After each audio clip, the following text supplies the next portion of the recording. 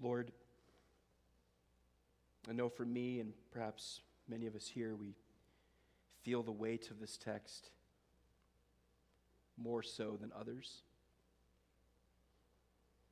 For those who love your Son, we read this and it grips us. It humbles us.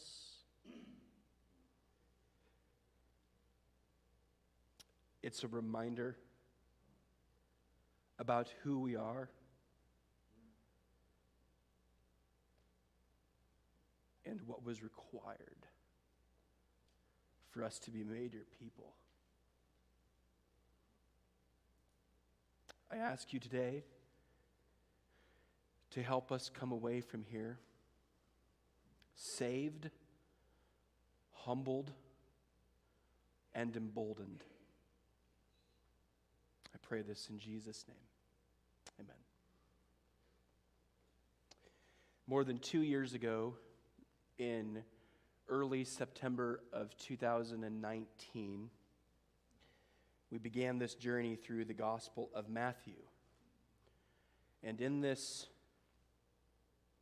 very important book, and in the first sermon I preached from this very important book, I announced the theme of this book, that the King has come.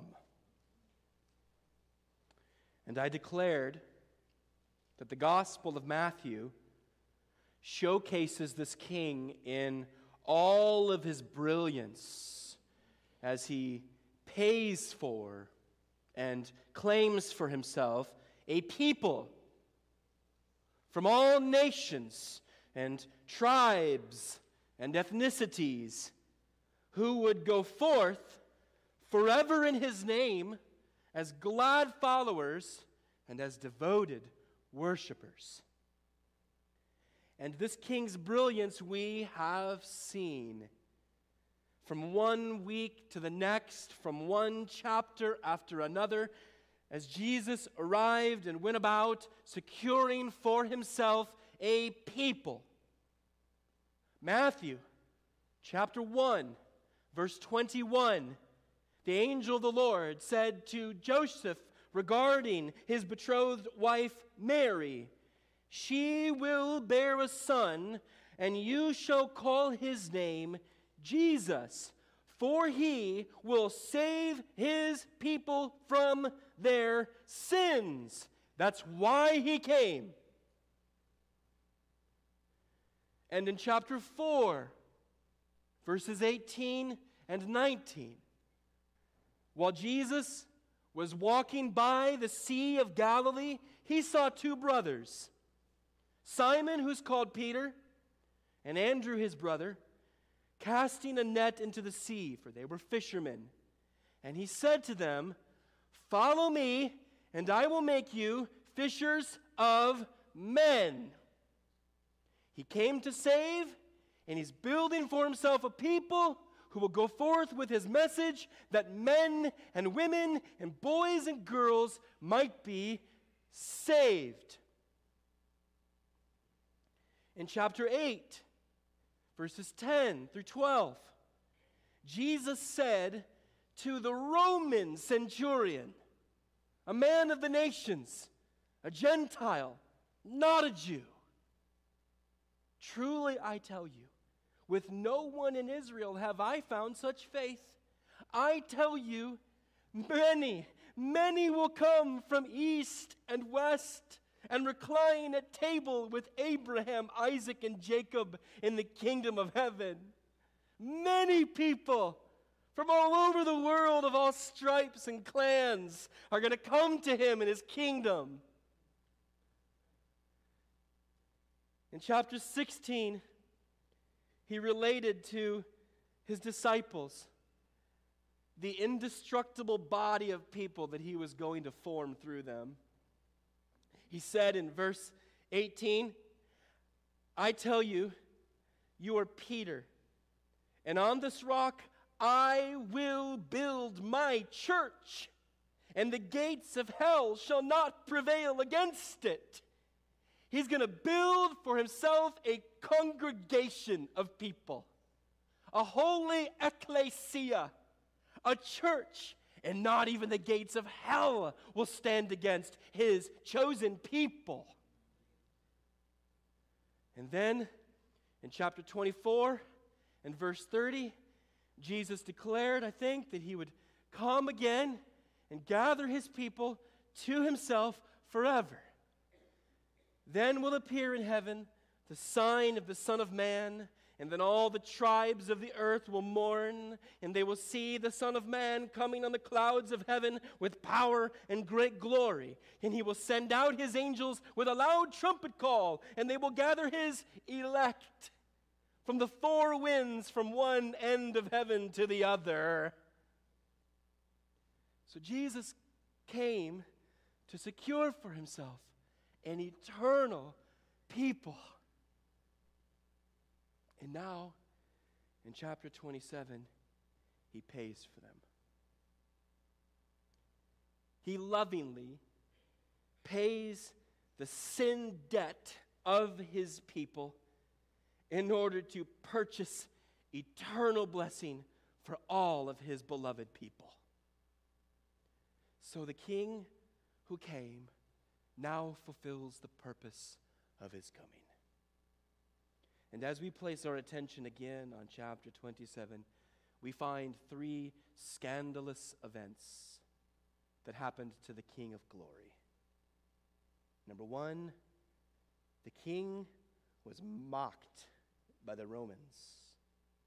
Number two, the king was crucified for sinners. And number three, the king was ridiculed by the Jews. Scandalous event number one, the king was mocked by the Romans. First, they publicly shamed him. Verse 27. Then the soldiers of the governor took Jesus into the governor's headquarters, and they gathered the whole battalion before him, and they stripped him and put a scarlet robe on him.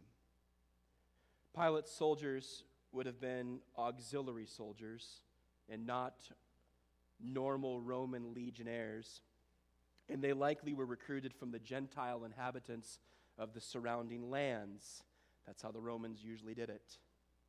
Likely these men were Phoenicians, Syrians, perhaps even Samaritans, and they would have had something very in common.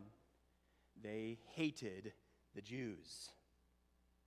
And some scholars have concluded that for these soldiers to have had a supposed Jewish king at their mercy provided them with a tangible opportunity to display their prejudice and hatred and their savage cravings. Indeed, what we see here, and also with the Jews at the end of this passage, in fact, throughout this entire text, is humanity at its very worst. Verse 27 says that they gathered the whole battalion before Jesus. That word for battalion refers to a Roman cohort, which was a military unit made up of around 600 soldiers.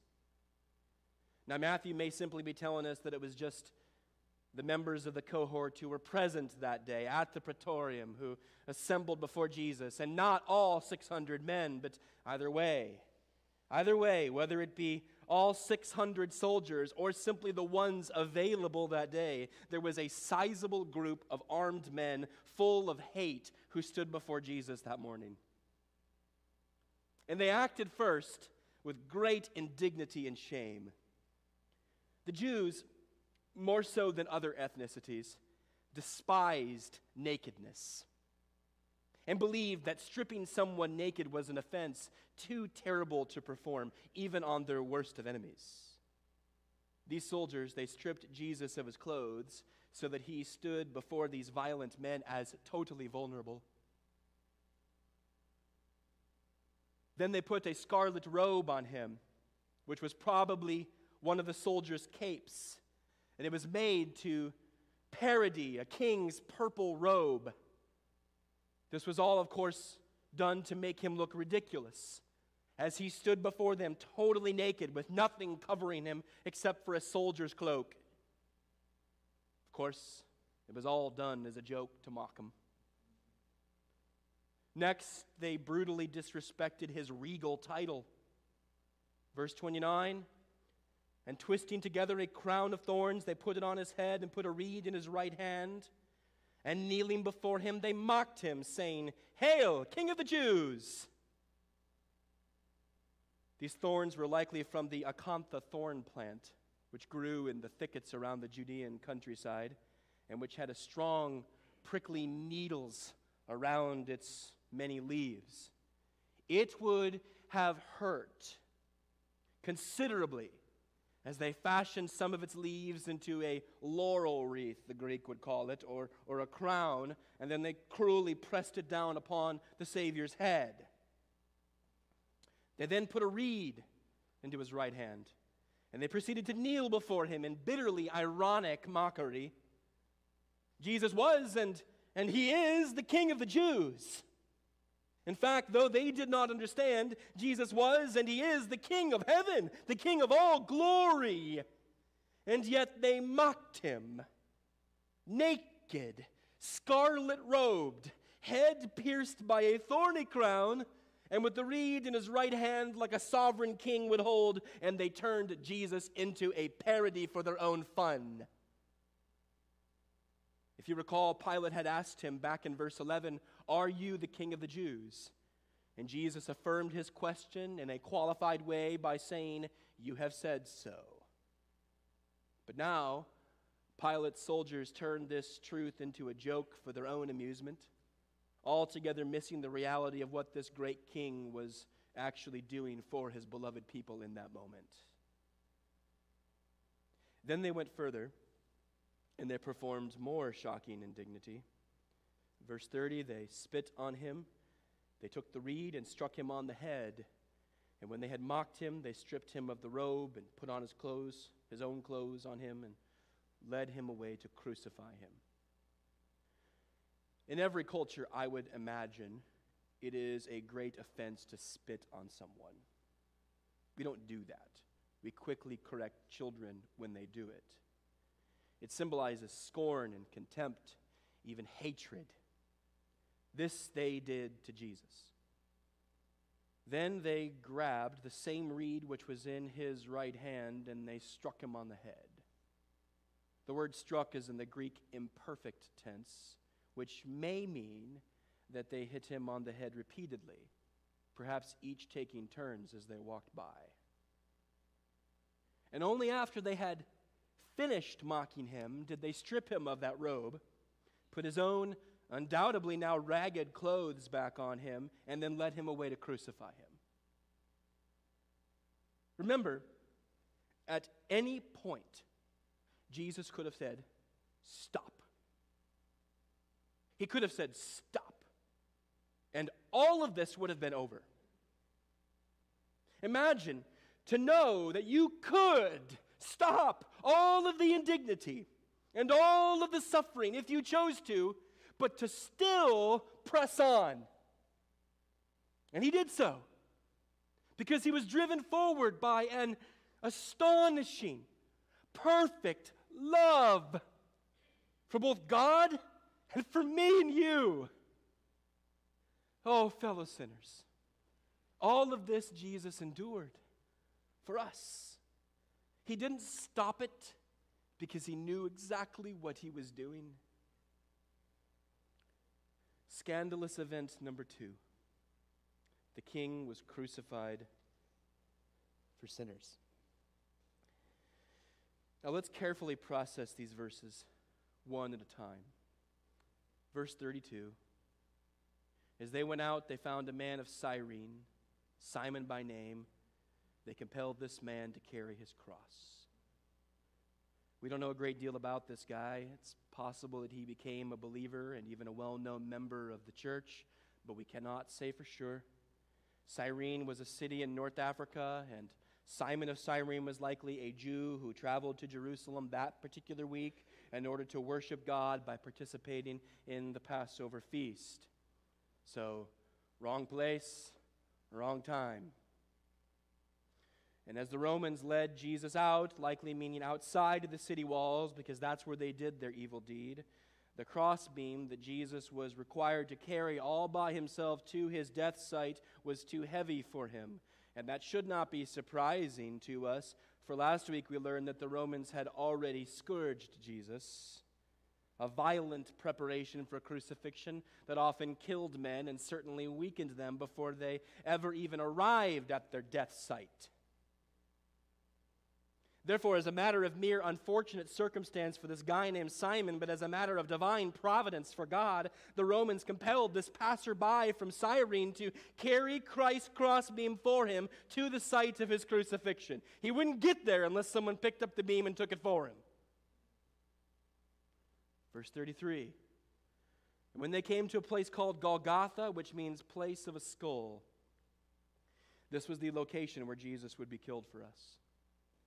Golgotha is an Aramaic word, Aramaic being the common tongue of Israelites in that day, and it is translated as place of a skull. In the Latin Vulgate, this word is translated into the word Calvaria, from which we derive our English word Calvary. Jesus was crucified at Golgotha, the place of a skull, the place known to us as Calvary, for at Calvary he would cover all of our sins. Verse 34. They offered him wine to drink, mixed with gall, but when he tasted it, he would not drink it.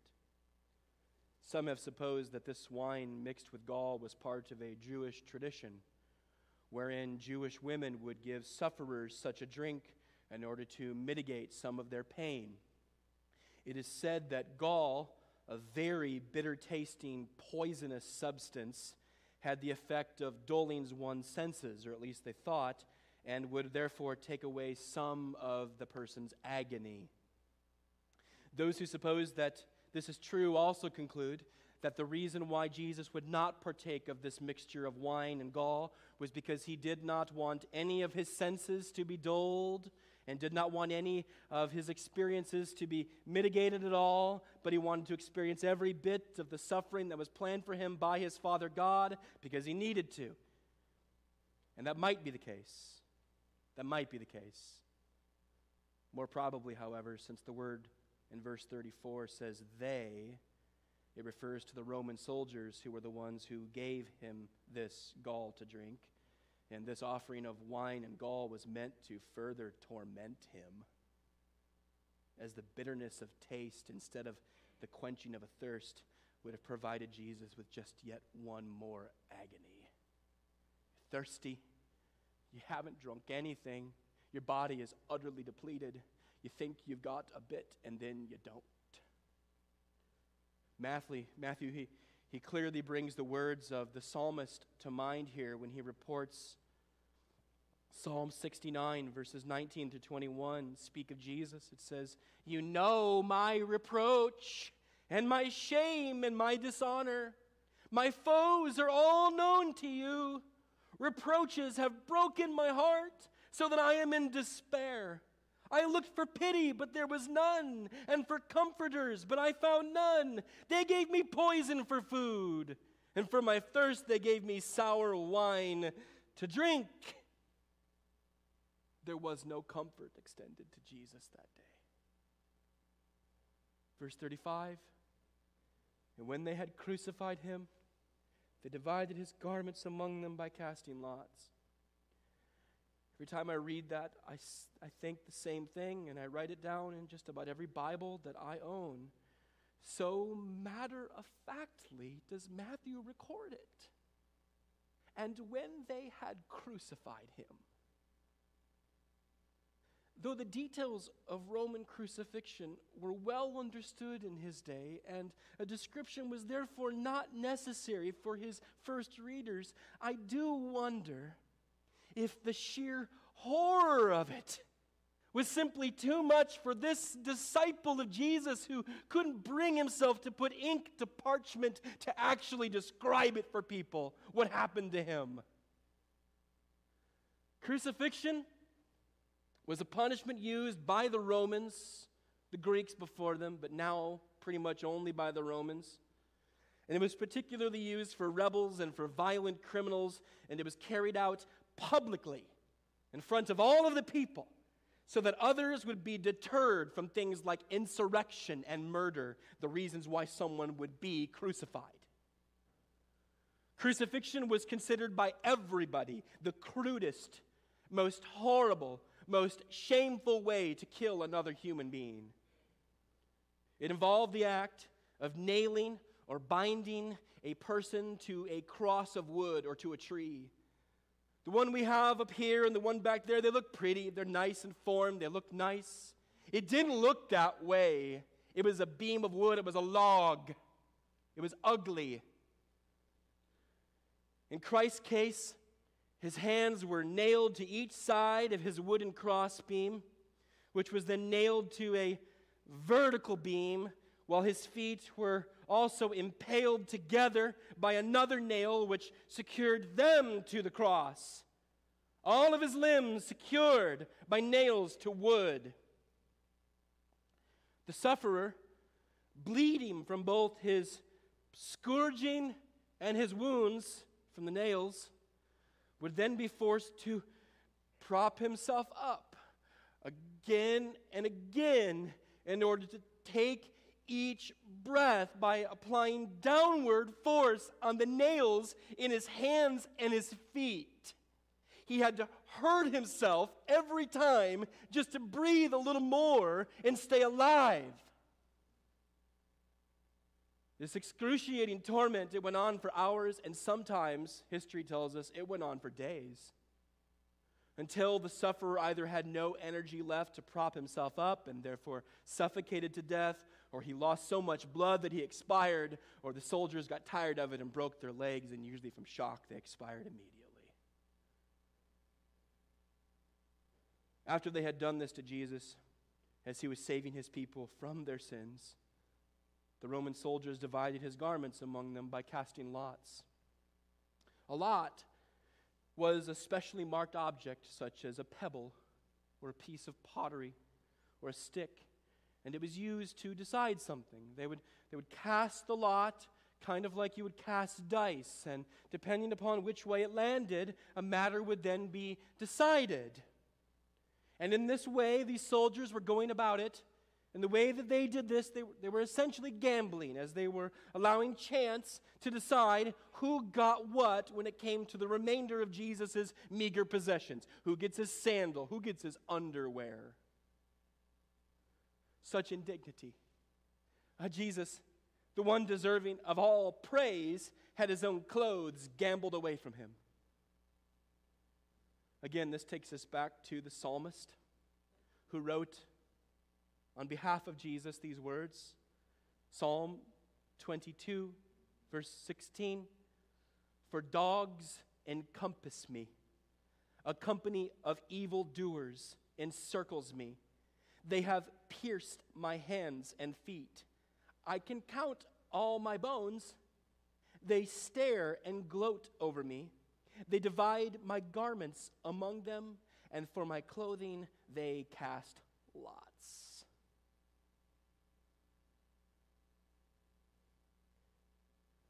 Verse 36.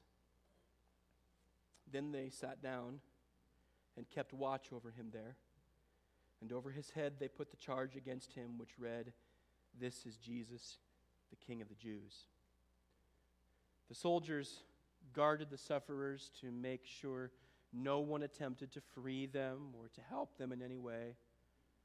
And then they did what they always did with the crucifixion. They wrote the name of the person as well as the charge that the criminal committed or supposedly committed, which they then nailed to the top of the cross so that everyone passing by could read why this person was being killed in such a horrible way. Over Jesus' head, they hung this charge. This is Jesus, the King of the Jews. Verse 38. Then 2 robbers were crucified with him, one on the right and one on the left. Jesus was not the only man executed that day.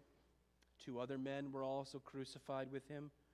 The Greek word for robbers often meant insurrectionist, and that's likely what these men were guilty of here. Likely they had violently revolted against Rome like Barabbas had, and this was the cost. I find it interesting that back in chapter 20, 2 of Christ's own disciples, through means of their mom who came to Jesus, they requested to be at Jesus' side. Matthew 20, verse 21, she, their mother, said to him, say that these 2 sons of mine are to sit, one at your right and one at your left, in your kingdom. Chapter 20. One of the disciples' moms and says, let my boys sit at your right and one at your left. But now, at Christ's side are 2 criminals at his side who would both soon enter eternity. I find that amazing. Want to go by Jesus' side? There's the place by his side.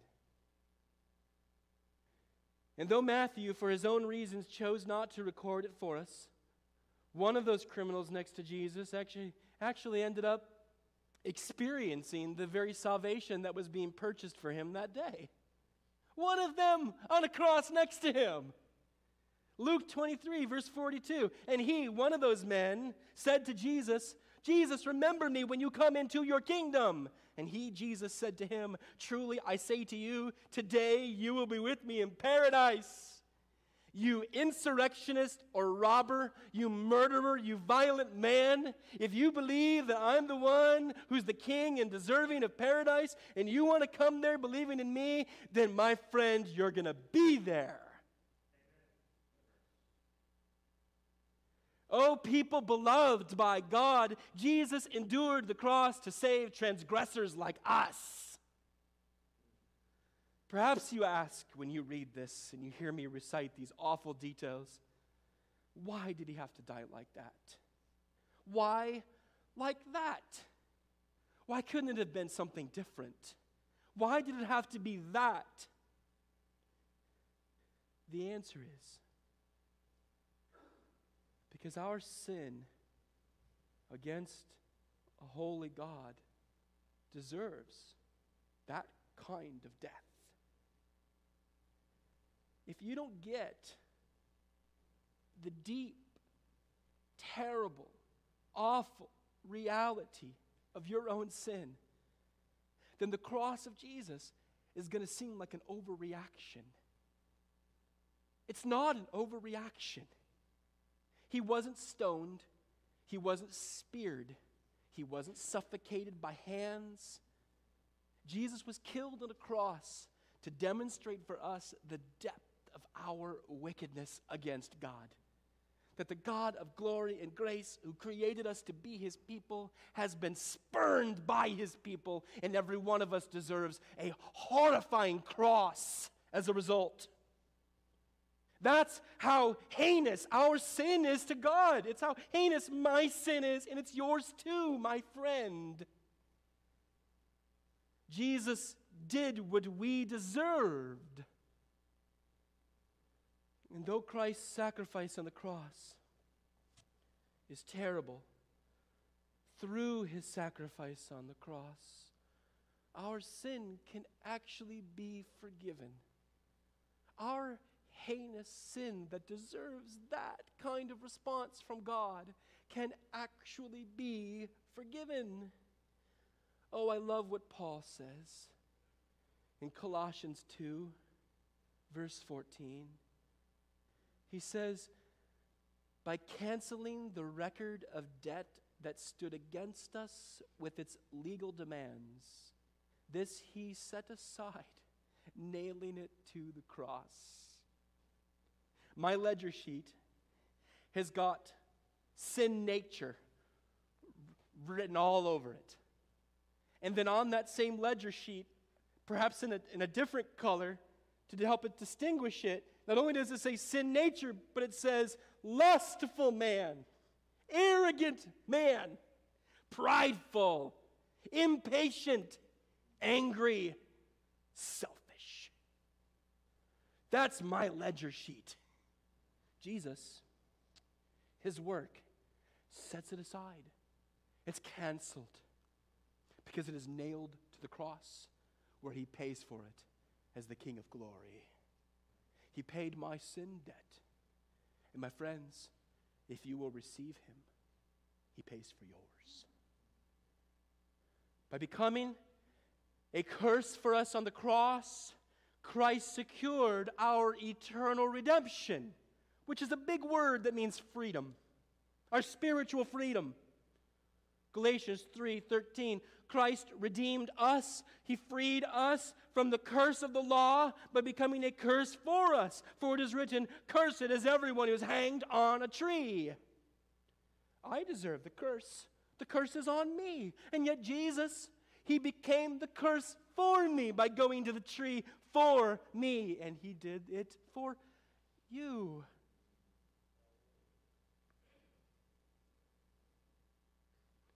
Scandalous event number 3.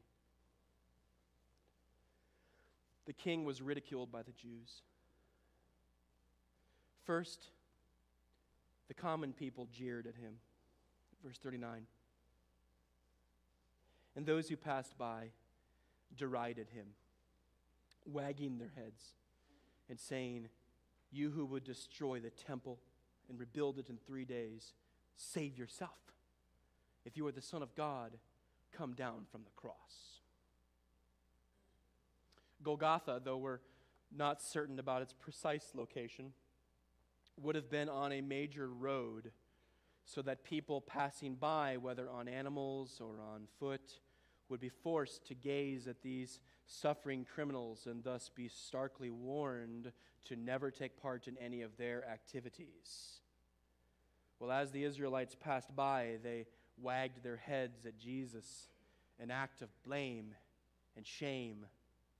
And some of them were reciting the same accusations which had been directed at Jesus by the religious leaders back in chapter 26, if you remember, when they mistakenly declared that Jesus planned to destroy the physical temple in Jerusalem and then rebuild it back up in 3 days.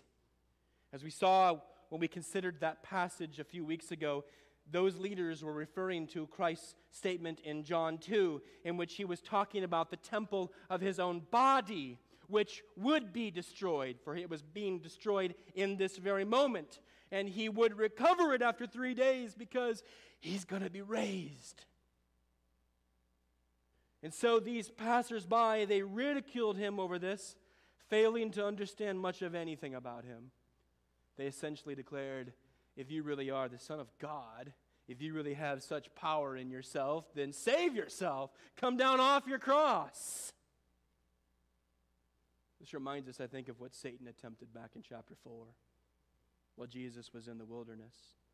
In verse 3 of that chapter, Satan said, if you are the Son of God, command these stones to become loaves of bread. You hungry, Jesus? Those stones over there, Son of God, command into loaves of bread and feed yourself. And then a few verses later, verse 6, he said, if you are the Son of God, throw yourself down, for it is written, he will command his angels concerning you, and on their hands they will bear you up, lest you strike your foot against a stone. He quotes him truth of Scripture to say, Jesus, just jump off, you'll be saved. Jesus, save yourself. You're the Son of God, trying to get Jesus to do his bidding. This informs us, I think, that Satan, through the voices of these people, was still at work, trying to get Jesus to do his will. If you think the temptation stopped after chapter 4, you're mistaken. Imagine being nailed to a tree, suffocating to death, and hearing, hey, if you're the Son of God, just save yourself, and knowing all the while that you could. Well, next, the religious men taunted him. The religious men taunted him. Verse 41, so all the chief priests with the scribes and the elders mocked him, saying, he saved others, he cannot save himself. He is the King of Israel. Let him come down now from the cross, and we will believe in him. He trusts in God. Let God deliver him now, if he desires him. For he said, I am the Son of God. This was their hour. No doubt about it. This was their hour. This was their moment to get in their licks, to say all of the boastful public things that they had been wanting to say publicly for a very long time. These men were deeply jealous of Jesus, and now was their opportunity to deride him before the people, and they were very bold in their extremely wicked words. He saved others. Indeed, think of all the blind people who regained their sight. Think of the lame people who were made to walk. Think of the sick people who were made well. Think of the dead people who came back to life. Think of all the spiritual nourishment and comfort he provided through his teachings. Indeed, Jesus did save others, but now he can't save himself. He is the King of Israel. Yes, he is the Messiah sent to Israel by God with all the authority and all the right to rule, but he can't even come down from a cross. Let him come down now from the cross and we will believe him, they say.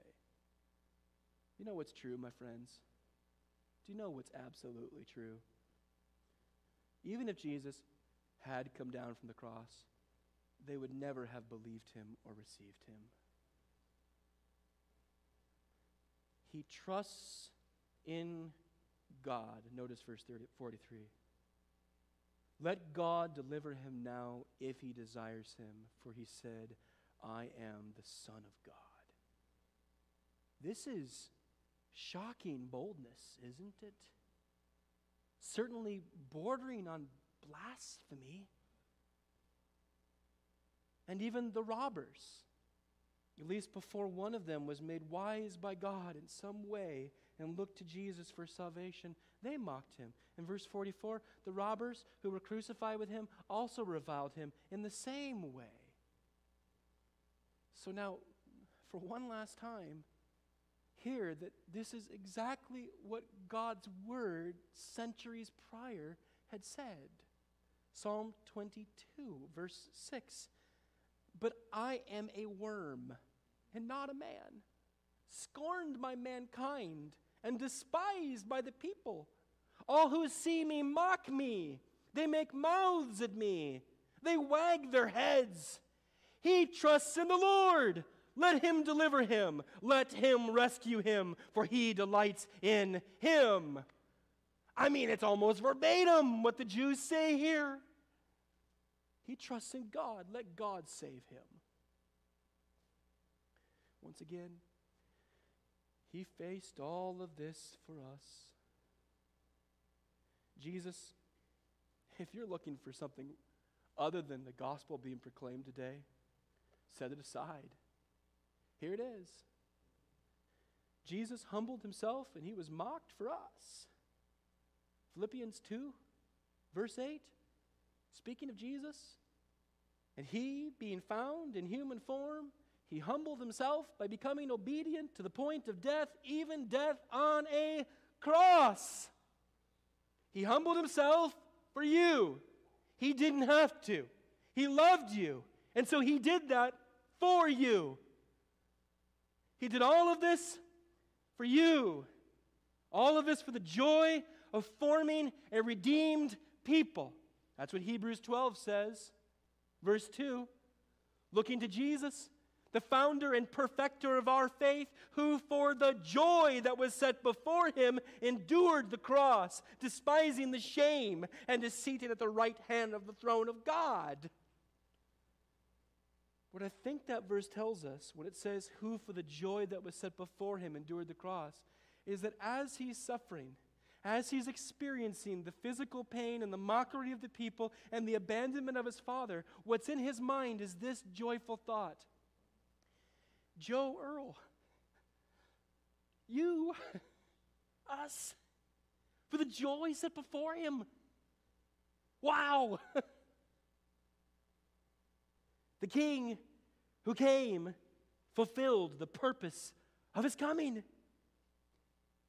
For he paid for his people with his own blood. We don't see him die officially this week. That will be next week, when he will utter the most heart-wrenching words that have ever been declared. What we have this week is Jesus up on a cross, paying for your sins and my sins. The sin debt that we have, the ledger that is so covered in sins by us, is the ledger that he's up there paying for so it can be canceled out and discarded. That's what he's doing. And the scandalous cross of Jesus should compel us at least today in two ways. First, as sinners, it should compel us to repent of our sins and believe in him. Oh, sinner, many of you have sat here for many weeks, maybe years, and you have never embraced Jesus. You've held to your legalism. You've held to your go-it-alone way. You thought you were fine, that God was good as long as you gave a little, altogether missing the point that you have nothing to offer, and that your only hope is a Savior on a cross, taking the place where you deserve. Let us repent of our sins, which is to acknowledge before God that you are a sinner. Acknowledge before God that your sin does deserve his righteous judgment against you. And then agree with God, agree with him, that your sin is rotten. To not want that be the dominating force in your life anymore. To repent of it, to say, no, I hate this. I hate who I am in this. I don't want this. Lord, help me. That's repentance. You turn. Repent and believe. Repent and receive the Savior, whose blood can wash away all of your sins, and whose Spirit comes after he changes your heart and he makes you a new person, a child of God, able to follow him and to serve him in ever-increasing amounts, and one day to see him with your own eyes forever. Repent of your sins and believe in the Savior, I beg of you. Secondly, if we are Christians, this should compel us, I think, to sacrifice everything in the service of our King. I deserve nothing from him other than his judgment, and what I get from him is his grace. My life is his. Can you say that? Is that the heartbeat of your life? Can you say, my life is his, he bought me, he paid for me, I'm saved, my life is his. My ambitions, my dreams, my hopes, my desires, I put them up on the altar and I say, Lord, I sacrifice these to you. They're yours. I am yours. I will follow you, Lord Jesus. Is that you, Christian? We talk a lot at Riverside about gospel conversations. I was asked this week to define that. A gospel conversation is to share with people what I just shared with you. That Jesus died on the cross and rose again to pay the price for sinners like you and your friend who you might share the gospel with. A gospel conversation is not merely to talk about God. It's not to talk about his other myriad blessings that he gives, though those are wonderful things to talk about. A gospel conversation is to talk with someone about the death and resurrection of Jesus for their sins. Oh, if we are a church that is ready to sacrifice everything in the service of our crucified and resurrected King, let us be people who pray with God to give us, seek out opportunities for, and have gospel conversations with a world that is dying in its sins. Their greatest need is not you to be their buddy, their chum, their kind co-worker, though those things are good. Their greatest need is for you to tell them about a crucified and resurrected Lord. Lord God, oh, thank you. What can we say, Lord? What can we say to you other than thank you? Shape us? I pray that, Lord, shape us. Save us, certainly, Lord. Save people in this room, Lord. Lord, I know there are people here who don't know Christ. Save them. Oh, Lord, let them know there's people here who love them. We don't have it all figured out. We're certainly not perfect, but Lord, please help them to know that even in our perfections, we love them. Save them, Lord, please. And Lord, help us to be shaped. Help this message be the foundation that again undergirds our whole lives. So that, Father, we are lookers like Jesus. We begin to resemble him. We begin to be shaped into his image. Oh, do this, I pray, through this message of the cross. And I ask all of this in Jesus' name.